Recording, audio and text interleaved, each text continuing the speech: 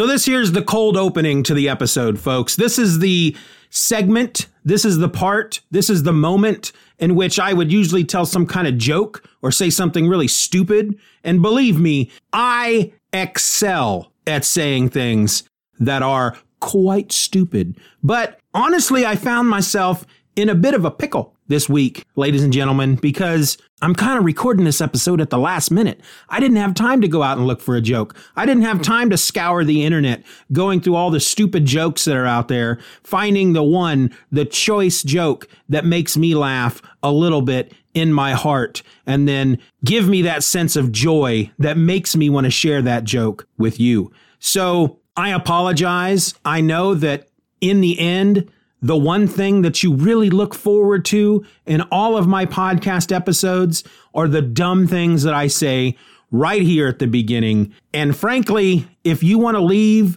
and go find another podcast, I can't blame you at all. I mean, I'll be angry and I'll probably cry a bit when I go to bed at night and toss and turn and not be able to sleep and possibly drown in my own tears. But I don't want you to worry about that. I did not have a joke for you guys today. And frankly, I am deeply ashamed. Let's just do the episode.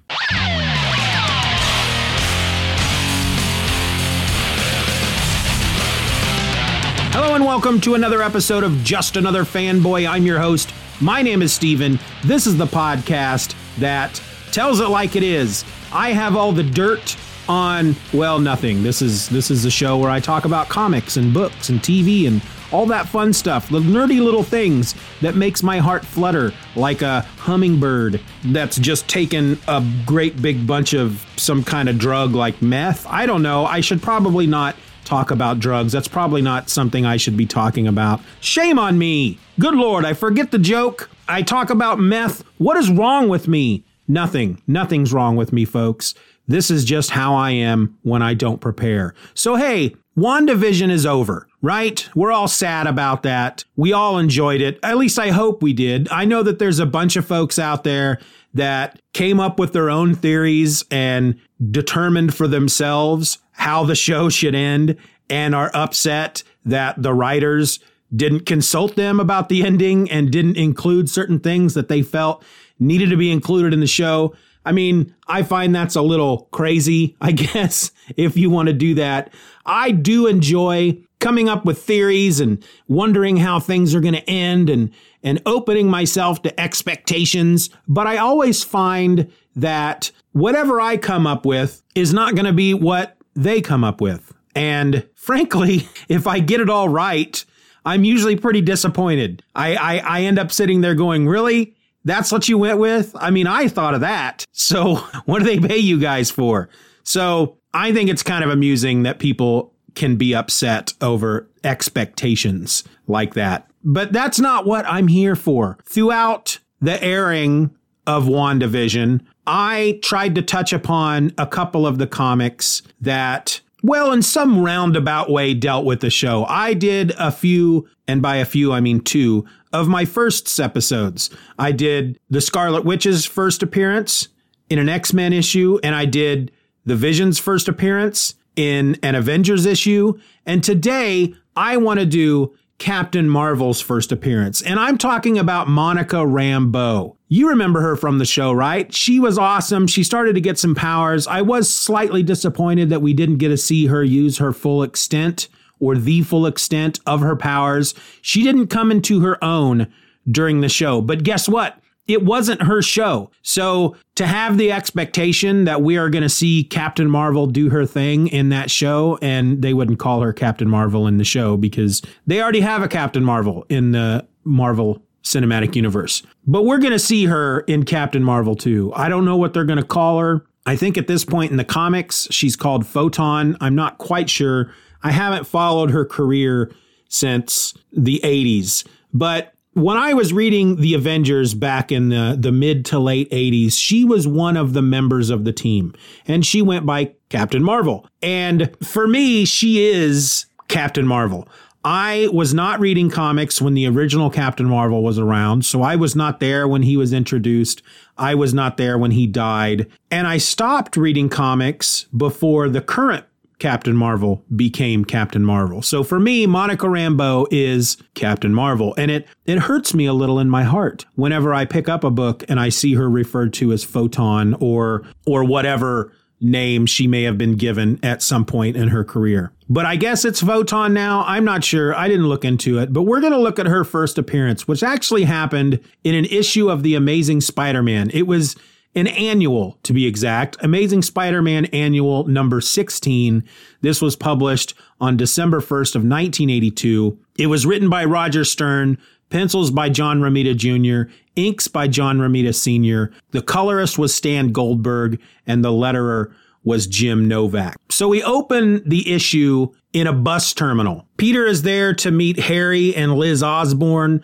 They're coming back from a trip or their honeymoon, or I don't know. It's not really important. In fact, Spider-Man, even being in this book, his part in this story, it's not really all that important either. I mean, he does have a part to play, but it could have been done by most any other character. I feel like the only reason that we are being introduced to the character of Captain Marvel for the first time in an Amazing Spider-Man Annual is because Spider-Man was probably one of their top selling books at the time. And to get eyes on a new character that they really wanted to promote, it made sense to put it into a book or put them into a book that a lot of people were reading. That's the only reason I feel Spider-Man is even involved in this in any way. So as Peter is walking through the bus terminal, he passes Monica Rambeau. He's going one direction, she's going the other direction, and his spider sense goes off. And he can't quite figure out why. He can tell that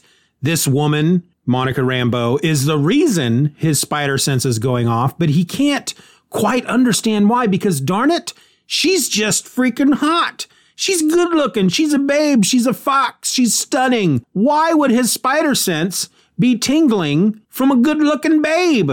He just can't figure it out. Seems pretty stupid to me, Peter, that you're just automatically judging this woman by her looks. Now, yes, we know she is a good guy. We know that in retrospect, in hindsight, we know that. But for him to just assume, holy crap, my spider sense is going off. It's coming from this woman, but she can't be any kind of danger because she's a pretty foxy chick. That just seems pretty stupid to me, right? I mean, good looking people can be evil too, right? It just seems dumb. But he decides to follow her. He looks at his watch. He sees that it's going to be a bit before Liz and Harry's bus shows up. So he's going to go ahead and follow her into the city. So he ducks into an alley and he changes into his costume. She's strolling along. She's not in a good neighborhood. A couple of street thugs decide that they're going to, do what street thugs do, and they steal her purse. She chases after them. They duck down an alleyway, and she just commences to kicking both their butts. Spider-Man shows up as one of them is running away, and he knocks the guy out. And then he approaches Monica from behind as she's standing over the other thug whose butt she thoroughly kicked. And he creeps up from behind her and he says, "Hey, lady, you handle yourself pretty." And that's about as far as he gets. She spins around, puts both palms against his chest, and an energy shoots out of her palms, and it shoots him across the alleyway. He's dazed, stars are flashing around his head, and she realizes, holy crap, that's Spider-Man. I didn't mean to do that. I thought he was the other attacker coming up from behind me. And she looks him over and she goes, he's going to be okay. I think he's going to be all right. Then she decides, you know what? I might as well get out of this pantsuit, because she's wearing a pantsuit. She says it's all dirty and ruffled anyway from me kicking some butt. And there's a big amount of energy that makes a noise. Choom, CHOOM.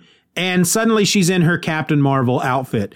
Basically, the pantsuit just explodes off of her, and she's in her Captain Marvel outfit. And it's kind of funny because they go out of their way a bit. I don't know that they do this as much anymore, and they didn't do it. I don't remember them doing it a lot back then either. But every once in a while, they would try to show you how it's possible that a hero can have a secret identity and wear a costume under their clothes and whatnot, because she's got these big, long, thigh-high white boots on, high-heeled boots. And the first thing she does is she crouches down and she folds the top of the boots down, because that's how she wears them as Captain Marvel, with the tops of the boots folded down. So they have these big 80s cuffs on the tops of them. Well, that would have stood out under her pantsuit. So she pulls them all the way up when she's wearing the costume under her civilian clothes. And then she pulls them down, or at least the tops down, when she's out of her civilian attire.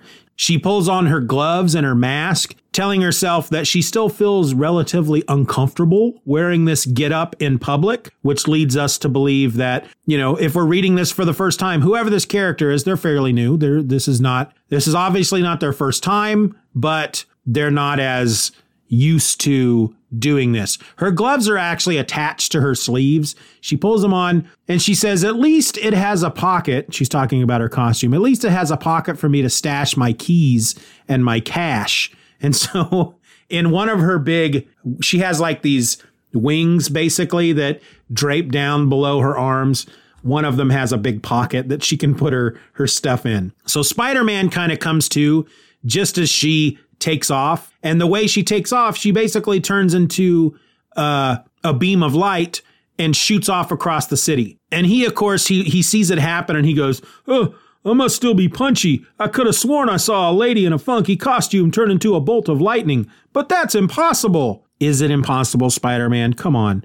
Well, he does then correct himself. Yeah, so are grown men who stick to walls. This is one of these time frames in Marvel Comics where the comics have been going on for a while. I mean, this is 1981 is what I said. The Marvel Universe has been a thing for a bit, and it just always surprises me when I read some of these older books and people act surprised when they encounter somebody who can do superpowered things, especially when it's somebody with the proportionate strength and speed of a spider.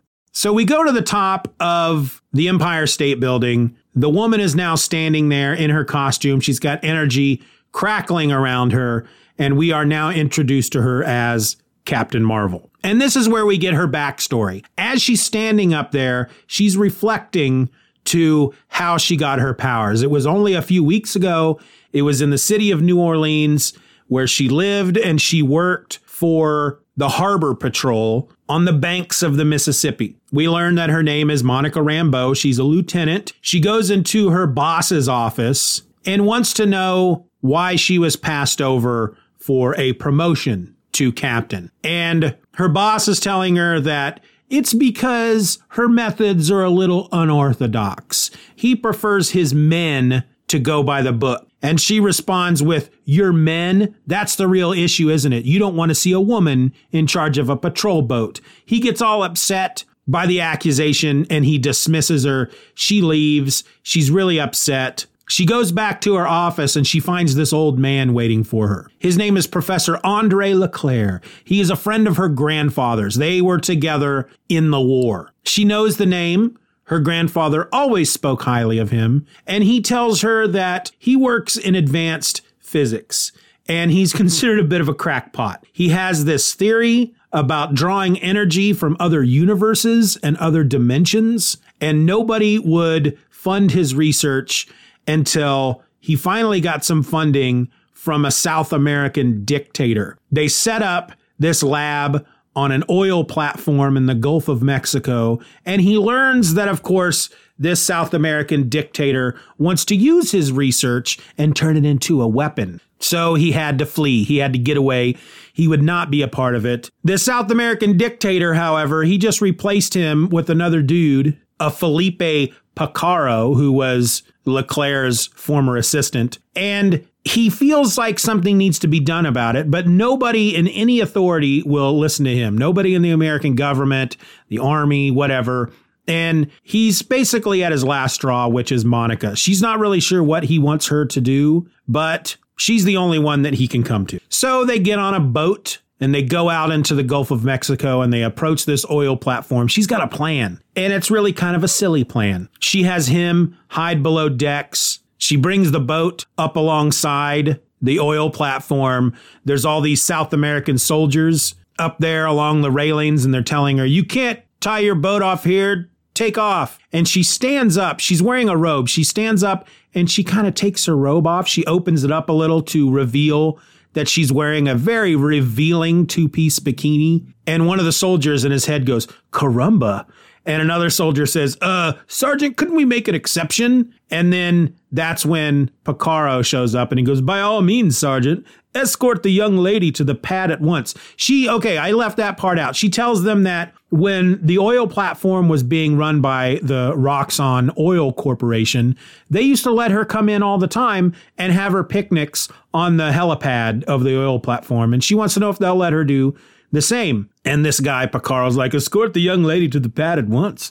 I will accept full responsibility." And so they bring her on board. She and Picaro have a little picnic on the helipad, surrounded by soldiers with frickin' motorcycle helmets on and guns. I don't know why they're wearing motorcycle helmets, but they are. Maybe it's just easier at that point to draw a bunch of soldiers if they're all wearing helmets. I'm assuming it's more like riot gear, but they're white and they have face shields. Well, the alarm goes off and we discover that Leclerc had left the boat, crept onto the oil platform and was checking things out, and he got caught. It's here that Picaro learns that Monica is with him, and they're basically standing before the big machine that he's created that's going to pull energy from other worlds and other dimensions. And Monica decides to take it out the only way she knows how. She elbows Picaro in the stomach, runs over to the machine and just starts beating on it with her fists.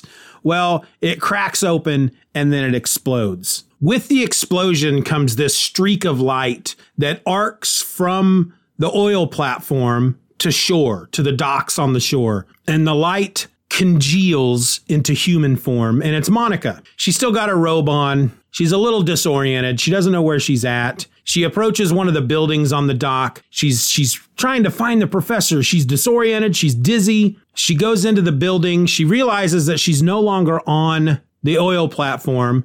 She finds a radio with a microphone, a CB radio, and she starts trying to broadcast to anybody. "Mayday, mayday, all stations, please copy." And we see behind the radio that it's not only is it unplugged, there's wires hanging out of it. It's a broken radio, but energy comes out of her into the microphone and it shoots her emergency broadcast into this big ship, like a Coast Guard ship out in the Gulf of Mexico.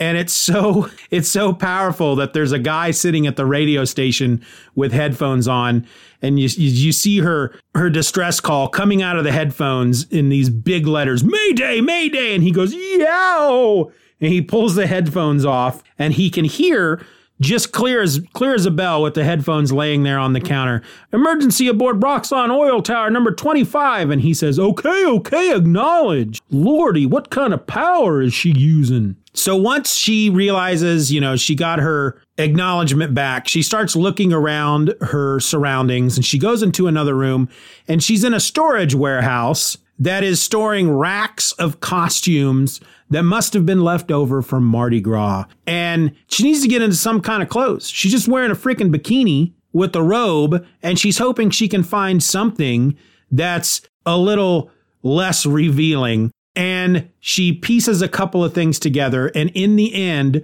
creates the Captain Marvel costume. She heads back out to the docks. She's thinking about the professor and how she needs to help him. And just by thinking about it, she's suddenly transformed into light once again. And she is traveling once again as a beam of light arcing across the sky. And in an instant, she's back on the oil platform. There's lightning and junk shooting out of the top of the platform. There's soldiers laying around unconscious, maybe even dead. The helipad is just all cracked and broken. And she makes her way down into the room where the machine was, where Picaro is yelling at Leclerc. She sees this energy coming from the machine. It's like this opening, this window has been opened into another world where energy is coming out. Picaro shoots the professor, but doesn't kill him. She kicks Picaro once again in the stomach. She elbowed him in the stomach earlier. She kicks him in the stomach. She tries to help Leclerc, who calls her Mon Capitan. He apparently keeps calling her Captain, basically, throughout this whole issue, even though she tells him she's a lieutenant. She's not a captain. Anyway, he tells her that the power's too unstable. It's flooding in from another universe. It's breaking down the wall between worlds. The hole in the air is getting bigger. Within a day, it'll be planet-sized, and then both universes will smash into each other, and that they're doomed. Doomed! And she knows she needs to do something. She doesn't quite understand what she needs to do, but because all she can think about at that point is that she needs to do something, instinctively, her body reacts and she's sucked into the hole. And she basically, as she puts it, she feels like a cork in a vacuum cleaner. She's plugged it up somewhat and she's absorbing all this energy. Picaro sees that it's happening and that she may be able to save the day, but he also realizes that by doing so, she's probably going to die. And so he takes another shot at LeClaire to finish him off. Monica is there in the rift watching it happen. She sees him pull the trigger. And again, she reacts instinctively, transforms into light, stops the bullet, and takes out Picaro. And she closes the rift. She saves the day. She picks up LeClaire. She's leaving the oil platform. One of the soldiers who has seen all this happen, he realizes that she has saved them. He heard LeClaire call her captain, so he starts saying, Capitan est Maravilla. I think that's how it's pronounced. Capitan est Maravilla. Well, 2 days later, we're back at the Harbor Patrol HQ. Monica is in her office. LeClaire comes in. I should mention that when she saved the day, it ruined her costume. Her costume is in tatters. So LeClaire shows up at her office, and he's got in a box a recreation of her costume made by unstable molecules. And he tells her, you know, you helped me. You said you just wanted to serve and protect. You have these powers now. I wanted to give you this costume. Now you can really serve and protect. And he once again refers to her as Mon Capitan. And she says, will you stop calling me that? You know darn well I'm only a lieutenant. And he says, oh, not in the eyes of some. And he pulls out a newspaper with a headline that says Navy investigates explosion. We see a picture of the oil platform that's on fire. And then underneath it is another headline that says, who is Captain Marvel? And he says, when the Navy got to the oil rig, they found one of the soldiers conscious and hysterical. He kept saying the captain is a Marvel over and over again. So she quits her job with the Harbor Patrol and sets off to seek her fortune as a superhero, which takes us back to the present. She's in New York. Apparently, all this energy she absorbed from this rift has been building up inside her, and she's starting to feel like she's going to explode. If she doesn't do something about it, she's going to explode and hurt a lot of people. So she's come to New York to find a high-powered scientific muscle, is what she says. And she's using one of those freaking binocular things that you pay for on the observation platform of the Empire State Building to scan the skyline. Well, in the meantime, Spider-Man creeps up on her again. He tries to web her up, but she shoots off at the speed of light. He realizes that she was looking at something through the binoculars. He wants to see what it was she was looking at, but it runs out of time. And he needs another quarter to make it work, and he didn't have any money on him. So this little kid comes up to him, and he's like, hey, you look like Spider-Man. He goes, I am Spider-Man. I need a quarter. It's important. And the kid goes, I'm not giving you a quarter. Spider-Man's not real anyway. I tell you what, you prove to me that you're Spider-Man, then I'll give you a quarter. So he climbs the wall. The kid is impressed, and he gives Spider-Man a quarter. Spider-Man looks through the viewers, sees what she was looking at, realizes that it was the headquarters of the Fantastic Four, the Baxter Building, and sets off to stop her because he still thinks at this point that she's a bad guy, even though she's a foxy chick. Captain Marvel shows up at the Fantastic Four headquarters, which looks like some big battle had been waged there. Everything is in shambles. They don't explain it, but they tell us to check out Fantastic Four number 242. She runs into the thing and she explains to him what's going on and that if she can't get rid of this energy, she's going to explode like a 1,000 megaton bomb. And he's like, holy crow, that's enough to flatten a city. And he tells her that Reed, unfortunately, is on vacation, but maybe the Avengers could help her. He goes to a control panel. He opens up a line to the Avengers. And she decides at that point, look, is that a direct line to the Avengers Mansion? And he says, yes. And she goes, okay, well, I can be there quicker. And she turns into radio waves and travels the line to the Avengers Mansion. Just as she leaves, Spider-Man comes in. The Thing tells her that she's gone to the Avengers Mansion and he hopes that they can help her before she explodes. He's like, holy crap, she explodes? And then he takes off to stop her before Ben can tell him, come back inside, you idiot. She ain't no menace.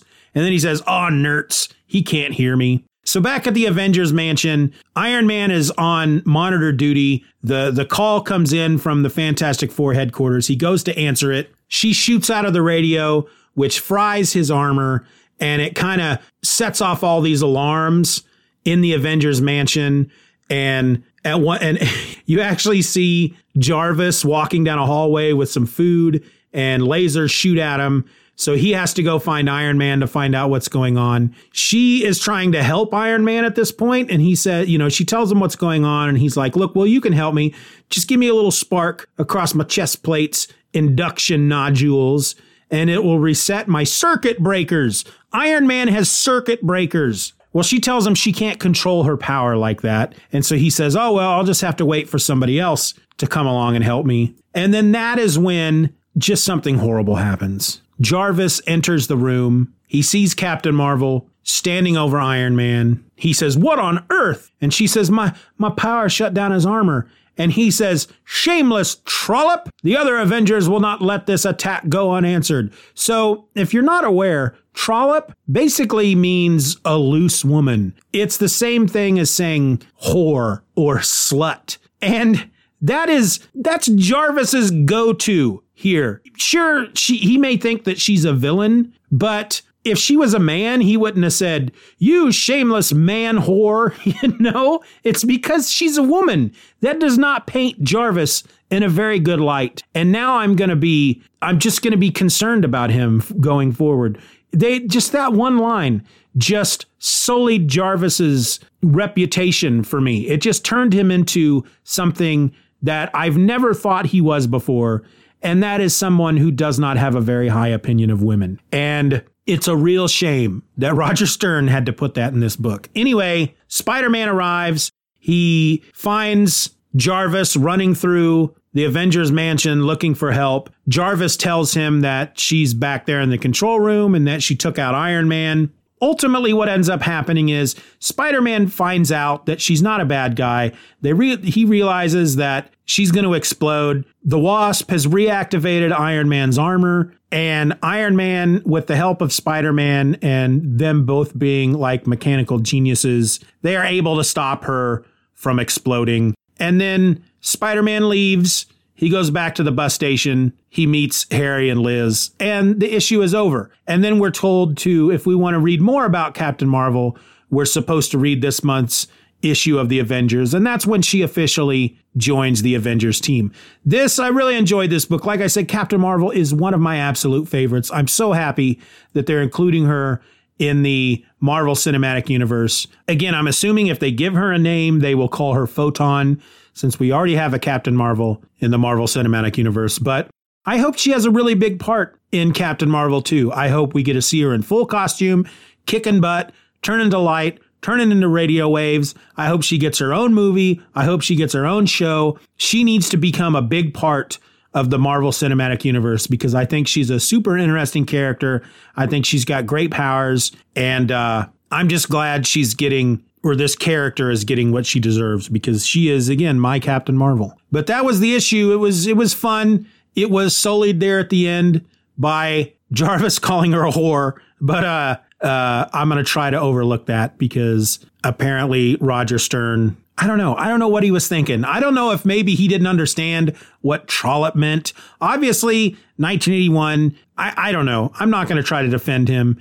It was a stupid thing to do. It was a stupid line. It was just a horrible thing to put in a comic book. If he had burst in and said something like, "You evil doer, you stupid person, you freaking maniac," something like that, I would have been fine. But shameless trollop, not cool. Not cool at all. But what are you going to do except spread the word that Jarvis is part of the problem? That's it. That's my episode, folks. I hope you enjoyed it. Be nice to each other. Stay safe. Wear a mask. We're almost through this. I'm out.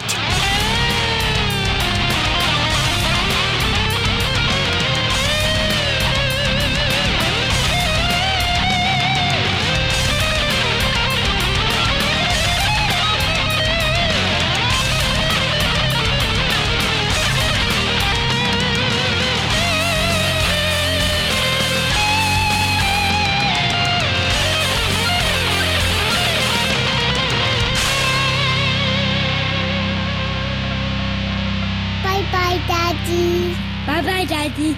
Good job.